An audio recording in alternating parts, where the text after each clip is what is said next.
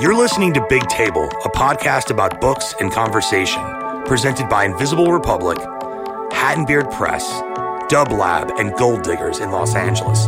I'm your host, JC Gable. For each episode, we speak to one author about a singular book in a long-form interview. Each interview is then followed by a brief reading, sometimes from the same book being discussed, sometimes by a like-minded title and a different author. But every episode does retain a loose theme throughout and is inspired by the work of radio host and oral historian Studs Terkel. Thanks for listening.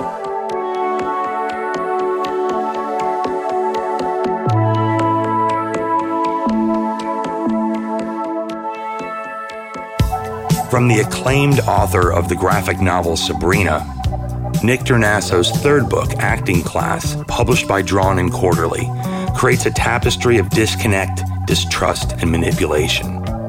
10 strangers are brought together under the tutelage of John Smith, a mysterious and morally questionable leader.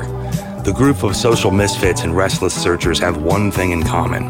They are out of step with their surroundings and desperate for change. The class sinks deeper into their lessons as the process demands increasing devotion. And when the line between real life and imagination begins to blur, the group's deepest fears and desires are laid bare.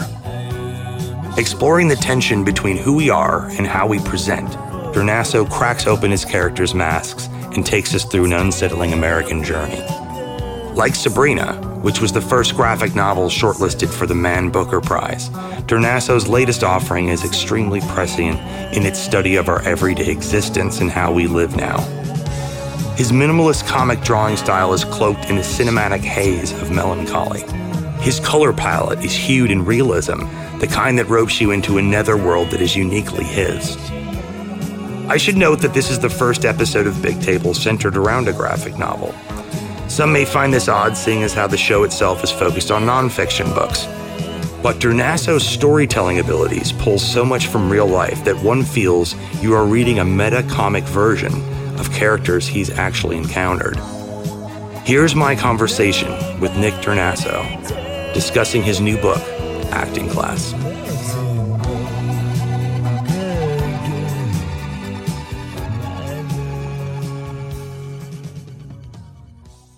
It's such a great plot device to have this thing start with the acting class because it presents myriad ways in which to role play, leading, the story down some sinister paths. But I also read that you didn't really know where the story was going. You had enough characters going where you could let the story kind of follow its own path. Is that accurate? Yeah. There was a feeling of, like once those parameters were in place and once I had figured out who these class members were going to be, that it would kind of be like a looser narrative, and that I wouldn't really know how to navigate those things unless I just sort of went blindly into it instead of overly plotting things out. So, maybe it's a little bit of a messier kind of story, but I wrestled with that too, but I guess I justified it to myself when it was in progress that was like the best way for me to navigate a big kind of ensemble thing like this. That process isn't perfect, but it led to things that I would have never figured out if I was to work in a different way or write more and plan more at the start. I'm sure this has no bearing on the storytelling, but it's just sheer coincidence. But I've been researching and rewatching all these John Cassavetes movies.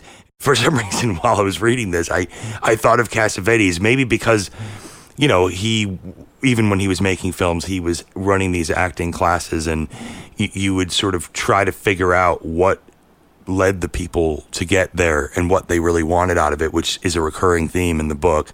It's sort of, why are we here? What are we hoping to get out of this? And everybody has sort of a different take on it. Oh, that's interesting. Yeah, I did dabble in kind of I mean, I looked into those things and I read a bit on the subject, and I guess I brought just like a passing knowledge to this. It was a big kind of insecurity starting out, not being able to pull from any kind of real experience and wondering if, things would feel a little false or a little contrived. And again, that's where I just kind of blindly jumped in and just kind of hoped that I could navigate it as it went along. And yeah, the story quickly, turns away from any kind of real practical acting lessons anyway, and become just more about these kind of vague, I guess you could call them self-help or kind of support group activities or something. And I just kind of skirted around the whole subject of an acting class. Well, I think like your last book, you've once again created a very prescient work that I think a lot of people can identify with coming out of something like COVID. I mean, the concept for this, the acting class, I mean, was that sort of more generally born out of something like COVID, or did you already have the idea way previous to that and were already kind of working with it? Yeah, I think I had hit on that idea like in 2016 or 2017 when I was working on Sabrina. There's always kind of a nervous searching, like a certain part of my brain is kind of dedicated to just kind of searching through different things to figure out what'll come next. And that was for a while there, that it just became, it just landed on an acting class. So that was well before COVID. And then, I started on the book in 2018. So by the time the lockdowns came, it was like, maybe halfway finished.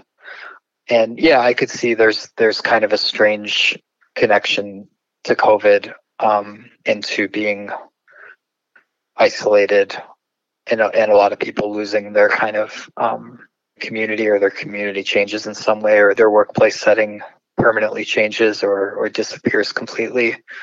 I think I had gone through a similar transformation a few years earlier, where I suddenly found myself at home drawing comics all day, which I had never really planned for.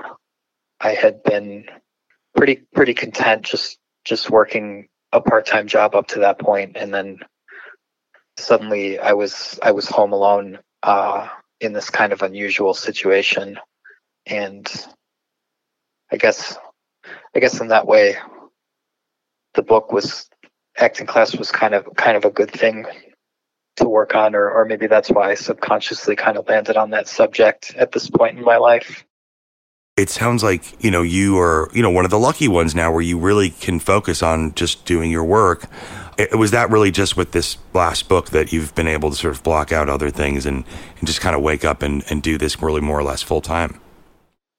I was slowly leading towards that because, yeah, I was working at the Button Company in Chicago, and I was still working there when I started on acting class for a good long while through 2019.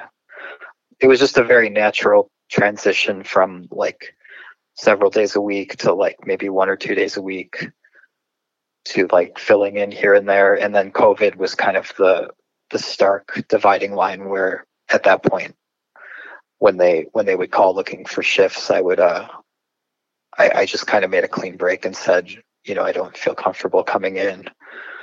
And then it just kind of slowly faded away. And it just made more financial sense just to focus on this book.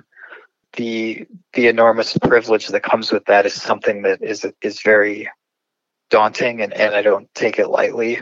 And I've kind of tried to figure out how to navigate that too as like a working artist, where the process of putting this book out feels a lot different than the previous 2 books, because when Sabrina came out and got a lot of attention, I was very grateful to have a day job to go to that kind of centered me and sort of put things in perspective a little bit. And it's just a little different now, just being home. I'm trying to figure out how to balance those things out. No, I completely understand the dichotomy you're talking about, just having a way to compartmentalize the creative process and then have this sort of other job you go to where you work with your hands, or you're doing something very mechanical in a way. It's good, to decompress and be able to go back and forth between those two things. To go back to, I guess where you started, I read that you really started experimenting with drawing comics based on your love of heavy metal album covers that your brother had been into. I think that was in DT Max's story, which I guess would have come out around the time of Sabrina. But is that sort of the origin story of kind of where you began, with regards to doodling in notebooks and drawing comics? Yeah, I think that was definitely a factor. I mean, my brother and I and all our friends were very much, metalheads as young teens, and I think it was just kind of the most, in kind of the limited scope of what you can get your hands on in suburbia, that was like the most intriguing or kind of left field. And then I think there was just something cathartic about just the aggressive nature of a lot of that music and kind of the morbid visuals. And it felt like kind of a dark but perversely fun world that was opening up. And then kind of the visuals went hand in hand with that. And I mean, there were other things too. I mean, lots of cartoons, not so much comics, but just art in a lot of different mediums. But I think maybe there was some very early notion that there are people out there who make this artwork, and I don't know if they get paid for it or what, or if it just kind of comes out somehow in this kind of mysterious way. And that was kind of intriguing, like, who draws these t-shirts for these bands or these record covers that I'm seeing at the record store. I think the other thing that I'm really drawn to with your work is how you kind of document, middle class and you can even say working class people, and this sort of idea of ordinary existence. And I think it's what makes your work, to someone like me who's not sort of immersed in the underground comics world or the graphic novel world, I think in a lot of ways it's more accessible because I can almost see the same storytelling devices that happen with great prose novelists, writing about certain types of people. In your case, it sounds like up until this most recent book, a lot of the stuff was, based on details of your own life that you were turning into these stories. Is that sort of a fair assessment prior to acting class? Yeah, I think that's fair. I mean, Beverly, my first book, was a conscious, like, I was fresh out of art school and kind of made this conscious decision that, I was young and didn't have any real meaningful life experiences, and I should revisit a familiar realm to some degree, or something that I felt like I could write about with some authority, even if it's like relatively unimportant. Like, these places are specific to me, or I know them, and if I just kind of stay in that world, then hopefully it will translate. And I think that was probably a good choice for that time. I guess Sabrina was somewhat of a continuation of that. There were elements that I could kind of easily imagine, or things that I knew about personally. I think there was maybe a period of like accepting that that's the lane I should be working in after a few years of kind of going to art school and absorbing a lot of different things and being inspired by a lot of different things, but having to accept that, I don't like, seeing something that's really imaginative or expressive and kind of accepting that that's not the way my brain works. And to do something like that would be kind of false. And I still kind of will get tripped up about that, especially when I'm about to embark on a new book. I'll have all these notions about the way it might come out, or the way I would kind of want to expand into a different realm entirely. And I'm just not the type of artist that can really do that, which is fine. I've also noticed, you've said you start with a script in a way, and then you panel things out. I mean, I too am a writer, but in a different mode. Have you always worked like that? And is that generally how graphic novels and comics in general work, or is your process, a bit different, starting with the words, the text, and then doing the sort of I guess the comics and the drawing second? I don't think there's any real hard and fast rules about it, because it's not a streamlined process the way I guess you would call them mainstream comics, which I don't actually know anything about, might be produced, where there's kind of there's a publishing schedule, and there's a writer and a penciler and an inker and a colorist and possibly other people along the way assisting in the process. So like a lot of cartoonists I know, I guess I'm circling your question. The simple answer is that, there's a lot of different approaches, and I don't think there's any like real strong philosophy about what's the right way to do it. Like, I mean, I know Chris Ware doesn't script anything out before he just like does all the writing on the page in pencil, and then other people, will script every line really meticulously before they sit down to draw. And yeah, I can think of friends as examples who, one person works one way and the other, it like couldn't be more different. Yeah, you just hope, I guess, that your approach is natural, or it's like fleshing out the ideas in a way that's natural to you.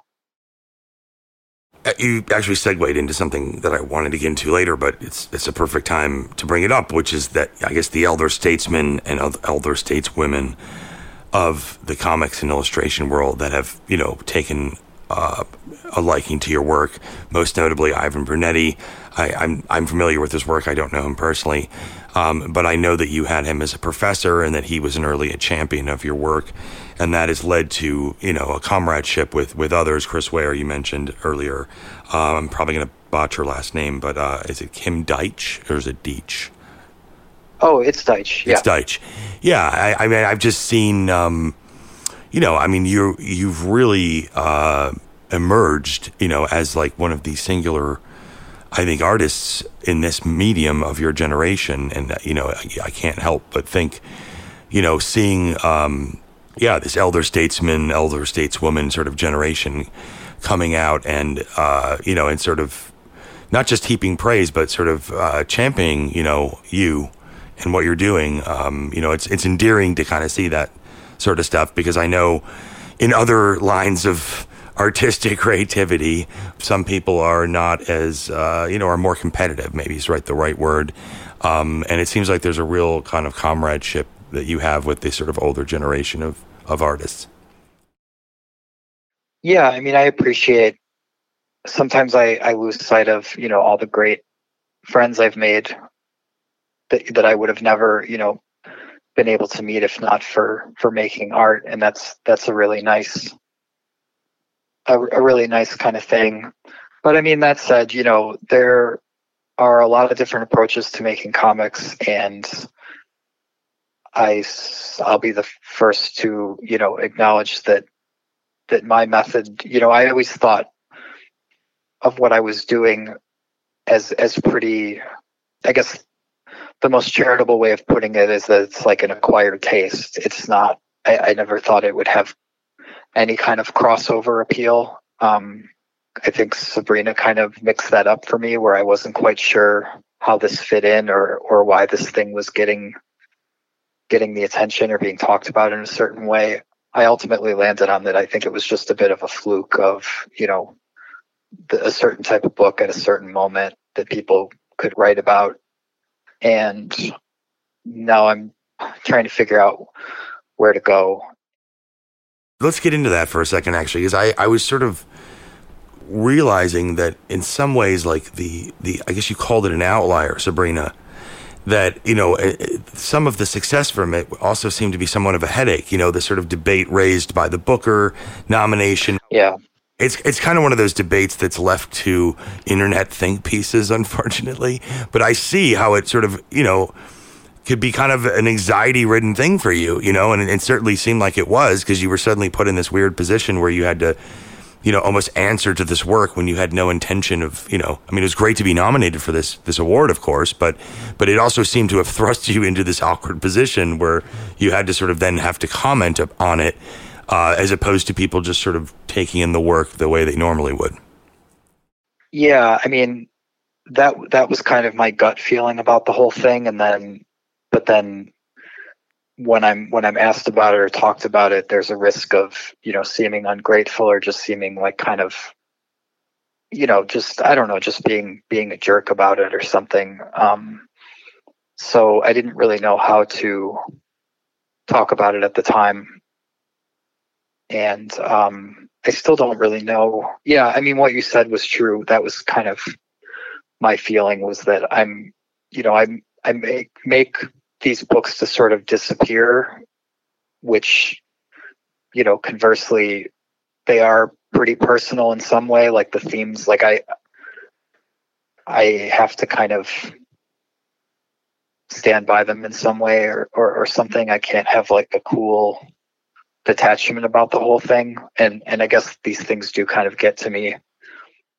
I mean, I guess what I wanted to say about just the whole nature of prizes and stuff is that a lot of things growing up just never spoke to me because there was this air of competition around everything. Like I just like crumbled under the pressure of being a student, because that felt like you're in competition amongst all these other people, and they're ranking you as a student and ranking your worth. And I hated sports for the same reason, and clubs, and just the nature of kind of popularity in general. And I don't engage with social media at all. And the most beautiful thing to me about art was that it's not a competition and that it's subjective. And it's like they took the one thing that's really singular and special about making art and put competition into it. And that always seemed really absurd to me, with any kind of award across any medium. And I guess I don't understand why artists appreciate those things or celebrate them. Like I just can't relate to that stuff at all. And maybe I'll kind of regret saying this, but I have a lot of trouble with that, with that kind of aspect of being a working artist. Is suddenly I'm like, a lot of it is talked about as like winners and losers and scores and ratings and stuff. Yeah, I mean, I think, unfortunately, it's the ecosystem of entertainment in general across all mediums that uses, awards and competitions to create drama, which is then written about, as a former member of the sort of media pool. And, now I work in sort of a medium where I'm more of like a behind the scenes person and an editor and publisher. But, you see how much that becomes part of the storyline, and sometimes the work gets lost in the controversy over minutia. Yeah. I wanted to change gears just for a second, because I think the other thing that we haven't really talked about yet is the style of your work, which is, very minimalist. There's a very cinematic kind of moodiness to, especially the new book, and the way the gradation and the shading. And, and I'm wondering, I guess, are you a big movie fan? And has sort of influenced your comics in a way? Yeah, I think there was a lot more visual kind of osmosis from movies and TV than even comics, probably.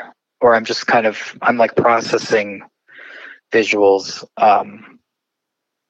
more like holding up a camera and taking a snapshot. And I don't trace drawings, maybe very rarely, but or trace images, but I'll use a lot of reference photos, like just thousands and thousands of pictures collected from the internet or from various books and stuff. And that just kind of makes things look more cinematic, as you put it, which I take as a compliment. It for sure was.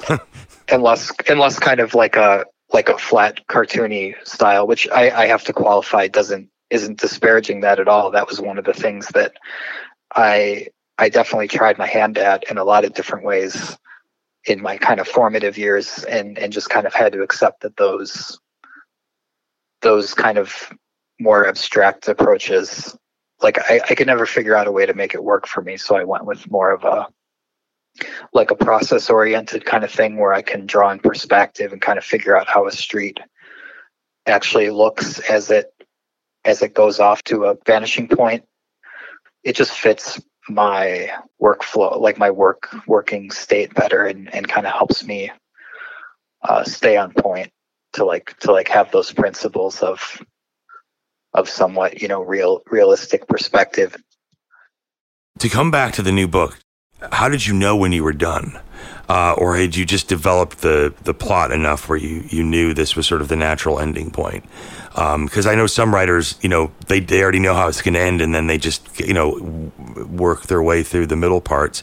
But it sounds like you didn't work that way with this. So since you didn't know where the plot was necessarily going, when did you know you'd sort of completed something that you felt created the narrative arc that you were looking for? I mean, I did have an idea of the arc probably fairly early on in the process. The class progresses through the first 4 sessions towards, what I was pretty sure was going to be the conclusion. And then it wasn't really a matter of working backwards. It was just a matter of letting all those threads develop towards some kind of conclusion. So I didn't just stumble onto an ending, or just kind of work until I felt like it was finished. It was I kind of knew there's kind of a very long sequence at the end. I guess you could say the last 100 pages are kind of a long sequence or phase of the book, starting from the last lesson towards the ending. And that required some, when I sat down to write that was with a little bit more structure. I had to think about how all these various threads were going to kind of resolve, and I could start, at that point I was kind of on a publishing schedule and had to think about wrapping things up and putting some restrictions on it, because otherwise I think I could definitely run the risk of, once I've set up some characters, just let them keep going for 1,000 pages and just never publish again, and just be happy to just keep working.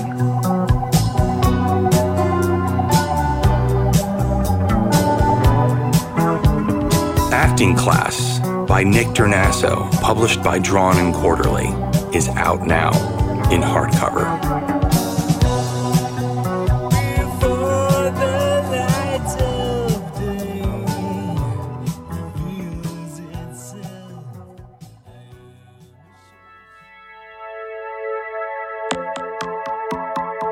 To support Big Table, go to invisiblerepublic.org and click on the Big Table link. There you will find many ways to financially support this podcast, and thanks in advance. Big Table is produced and presented by Hat and Beard Press and Dub Lab in Los Angeles, and is written and edited by yours truly, J.C. Gable. Our sound designer and editor is Matea Bain. Our engineer is Jacob Ross. Special thanks to Alejandro Ale Cohen and Mark Frosty McNeil from Dub Lab for early encouragement and support, and to file sharing company WeTransfer for helping sponsor this experiment in audio storytelling. Big Table is also funded in part by Invisible Republic, a nonprofit arts organization based in Chicago, Los Angeles, and New York. You can find out more about their programming and publications at invisiblerepublic.org. Thanks again for listening.